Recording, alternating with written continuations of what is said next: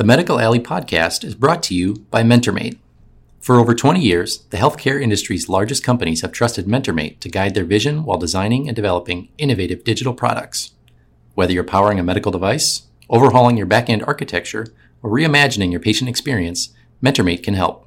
Their global team takes a personalized and in-depth approach to deliver secure solutions in all sectors of healthcare. With deep expertise in design, development, cloud, and software support, MentorMate helps healthcare clients administer state-of-the-art care through technology. Trusted guidance, global expertise, secure integration. MentorMate delivers digital transformation at scale. Learn more at mentormate.com.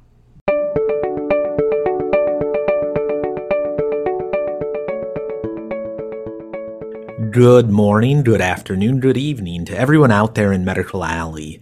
Thank you for joining us on another episode of the Medical Alley podcast.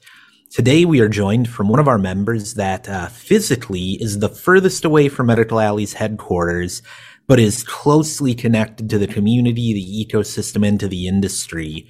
I'm so pleased to be joined by Claude Solitario, who's the managing director of Medibio. Claude, how are you doing today? And maybe could you introduce yourself for the audience? Sure. Hi there, Frank. And I'm very pleased to be here with you today because I value our association with Medical Alley very much, and I'm pleased to be here. So thanks for the opportunity.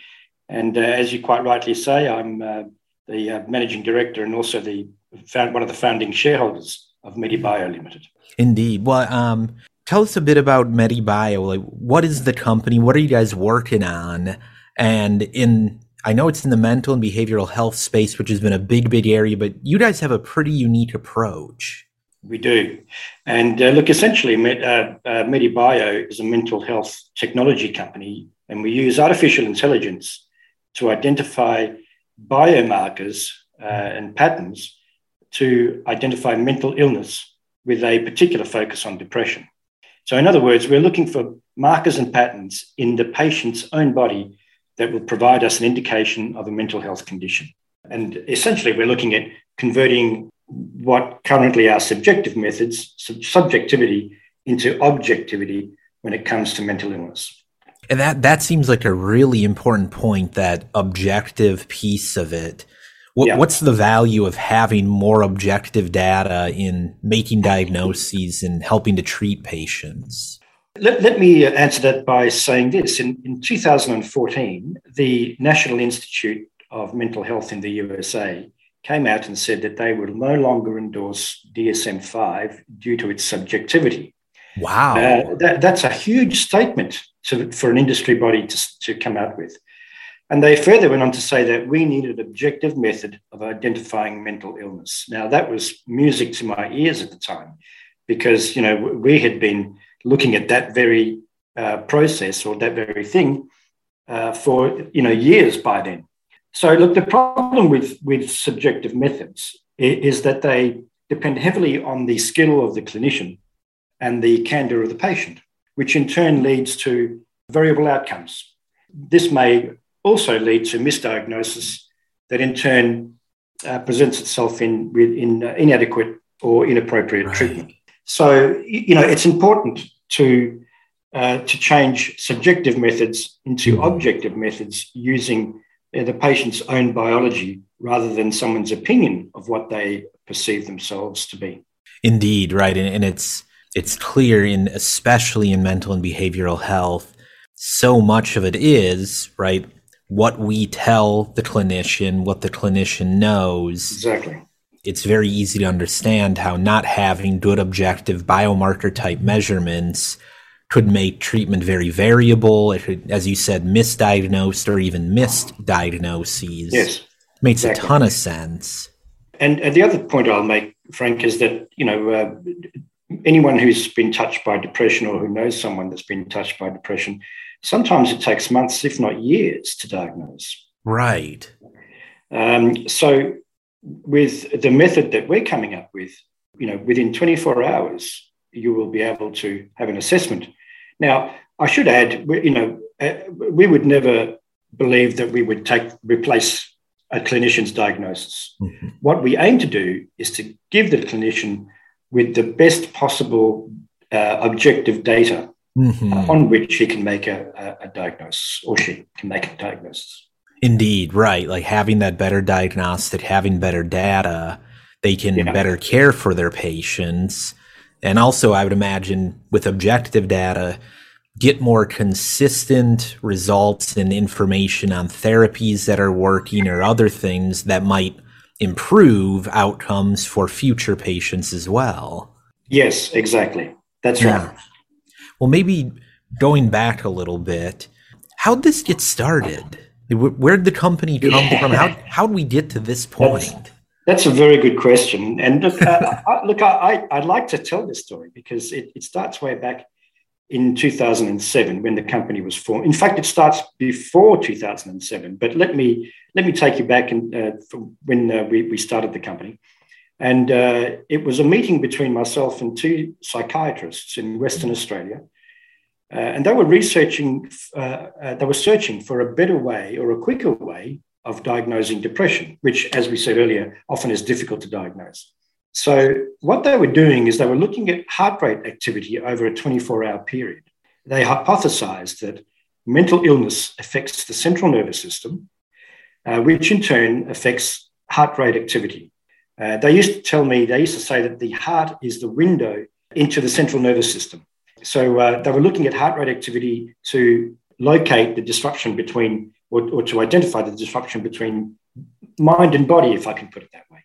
So in particular, they were looking at overnight heart rate activity because that's where there are no external influences. During the day, you have all sorts of things that would make your stress levels go up and down, but it doesn't necessarily mean that you have a mental illness, of course. So they were looking at overnight heart rate activity where there were no external influences and the heart rate ought to be calm, and some heart rate patterns that displayed something other than being calm. They indicate that there was something else going on. The studies resulted in sufficient evidence of certain heart rate patterns being typical of certain mental health conditions. So that gave us enormous confidence to continue to research that area. So they knew what the heart rate of a person that was not suffering from a mental illness should look like. In other words, someone that's normal, that doesn't have a mental illness, they knew what that heart rate activity level should be. So anything that was outside of that, they hypothesized that there was something going on with the mind that was affecting the central nervous system. So I immediately saw the value in what they were trying to do. If we could prove this up as a method of objectively diagnosing a mental health condition, it would make such a difference to people's lives, not only of the patients themselves, but also of everybody around them, their work colleagues, their family, their friends.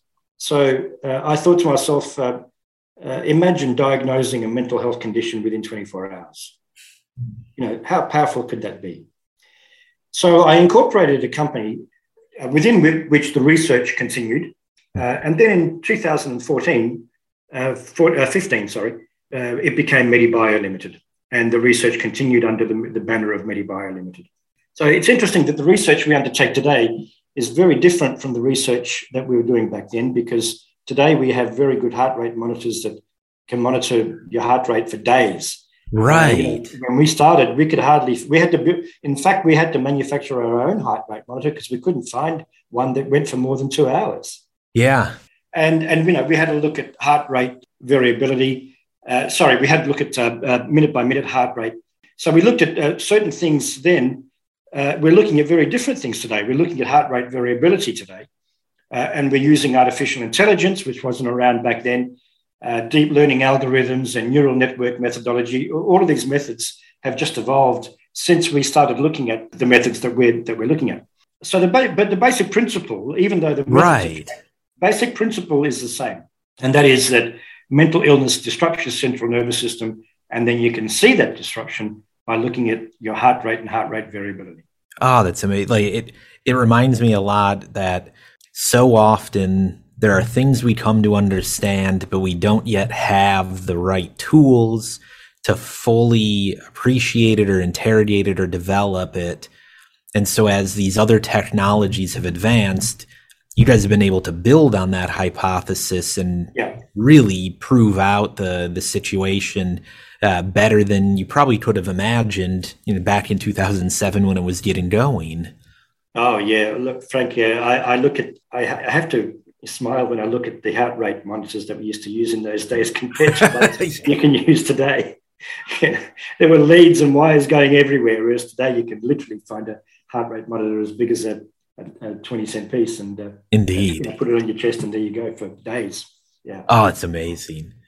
You mentioned with the two psychiatrists in Western Australia, and I had alluded to this, that you guys are a little bit far away from Minneapolis and St. Paul in Australia, but the business operates globally and from a pretty early stage. Can you talk about that? Like, A, where is the company? And then B, how do you think about, a global market or being a global business as a startup or scale-up company? We really are a global company. If we look internally, we have software developers in the Ukraine.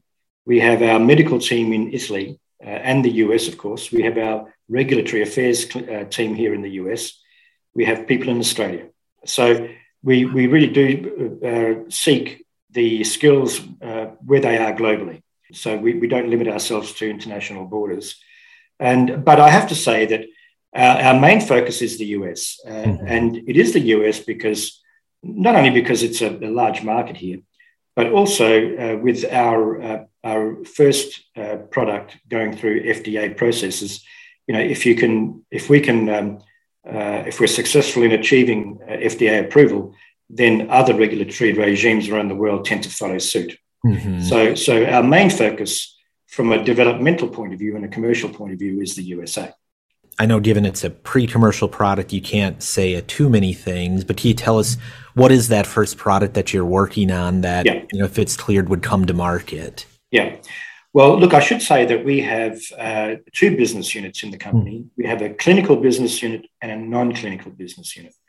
In terms of the clinical business unit, which is where the company started, we are focusing on identifying depression in patients that undergo a sleep study because they have a sleep disturbance problem. I think it's fairly well known and documented now that people that suffer from sleep disturbance also, most if not all, have some mental health problem as well, anxiety, depression. So that's where we've started.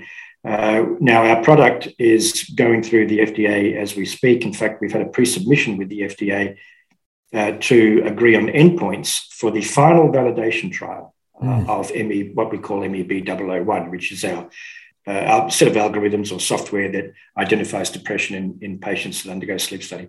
So that's very exciting for us. Yeah. It's a big market. I mean, mental health is a big issue these days, and whatever measure you want to choose, whether it's annual health spending or the sheer numbers of people that are touched by mental health problems, in any way one cares to look at the problem, it's a huge market. So that's our clinical side of the business. We do have another one or two products that are in the developmental pipeline, but we're focusing very much on the MEB-001, which is at the doorstep of final FDA approval. So we hope to finalize the validation trial over the next 6 months, and then the data from that trial will be used to apply for FDA approval. If we achieve that, we can lay claim to being the world's first company that has a regulated, objective, data-driven test for a mental health condition. So right on. That'd be tremendous.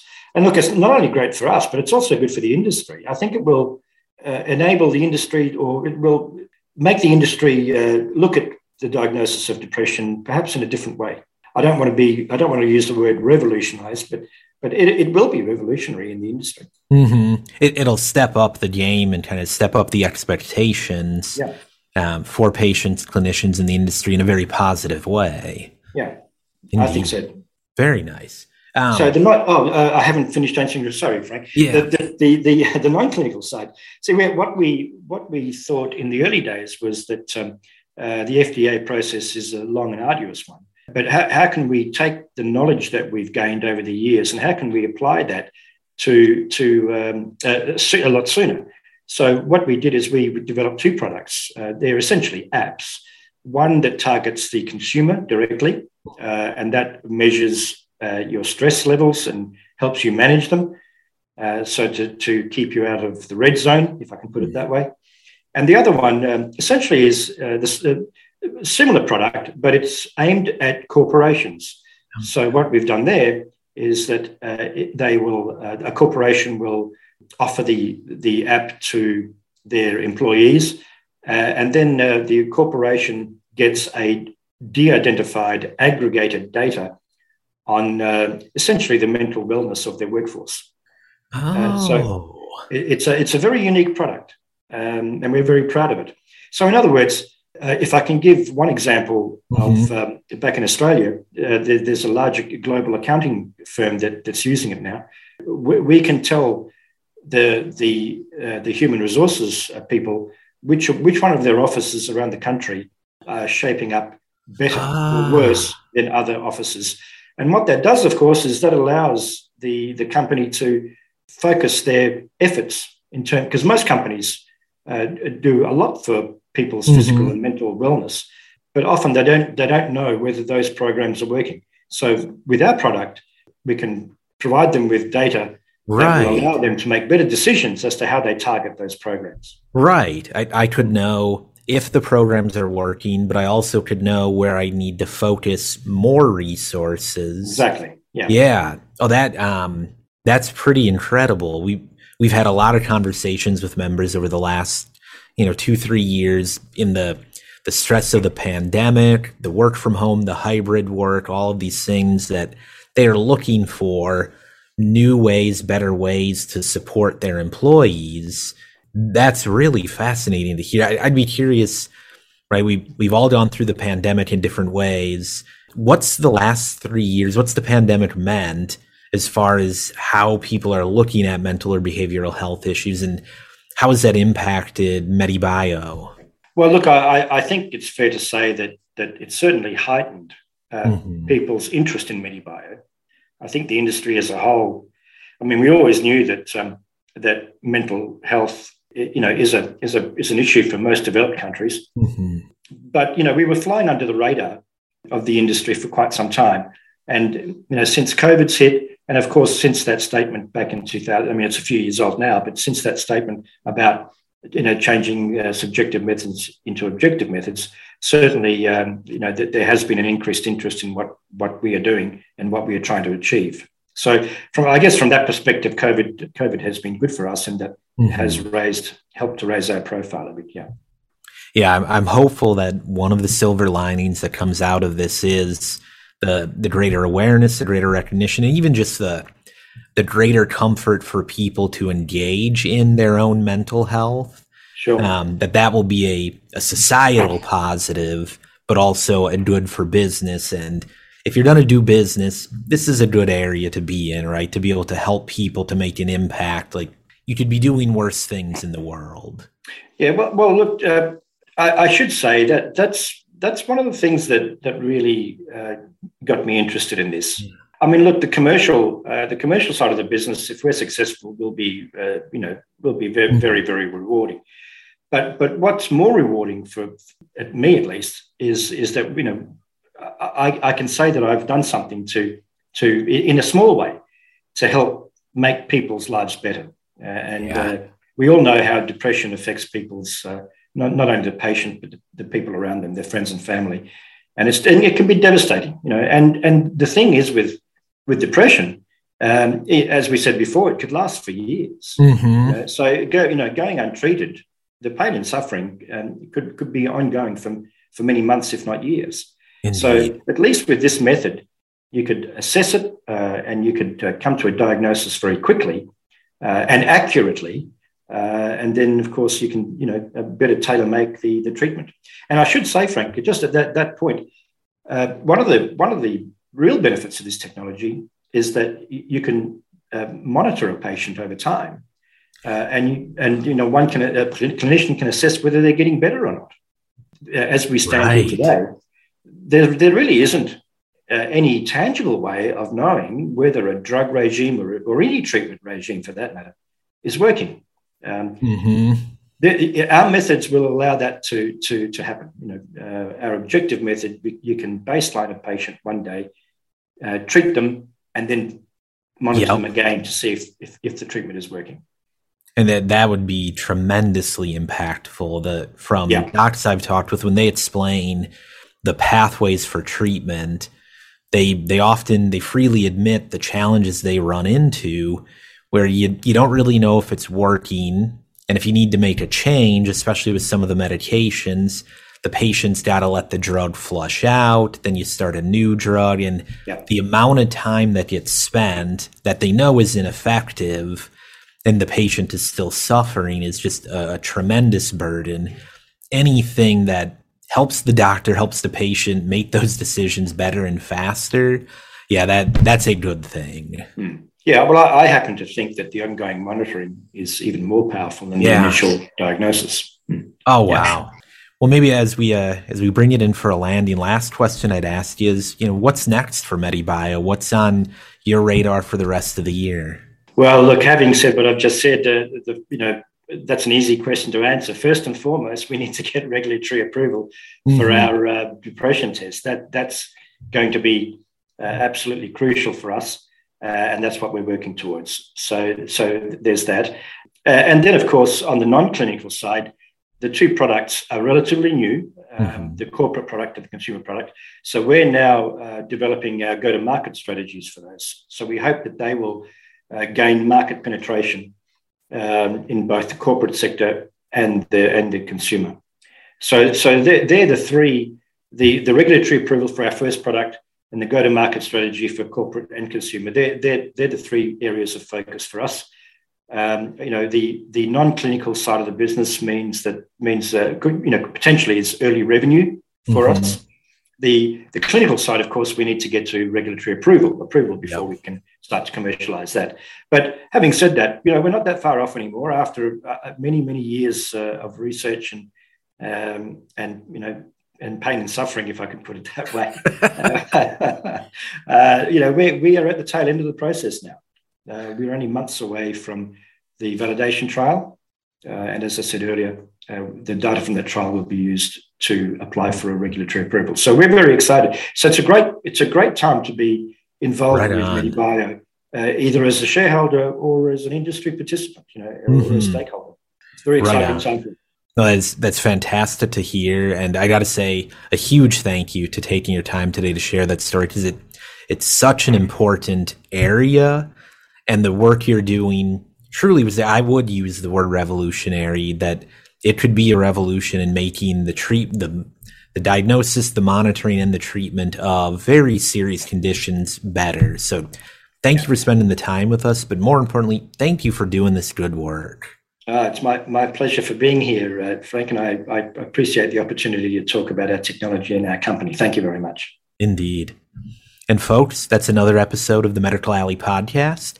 If you're not already a subscriber, make sure to check out medicalalleypodcast.org, or you can find it on Apple, Spotify, Stitcher, or wherever you get your podcast fix. Until next time, have a great day.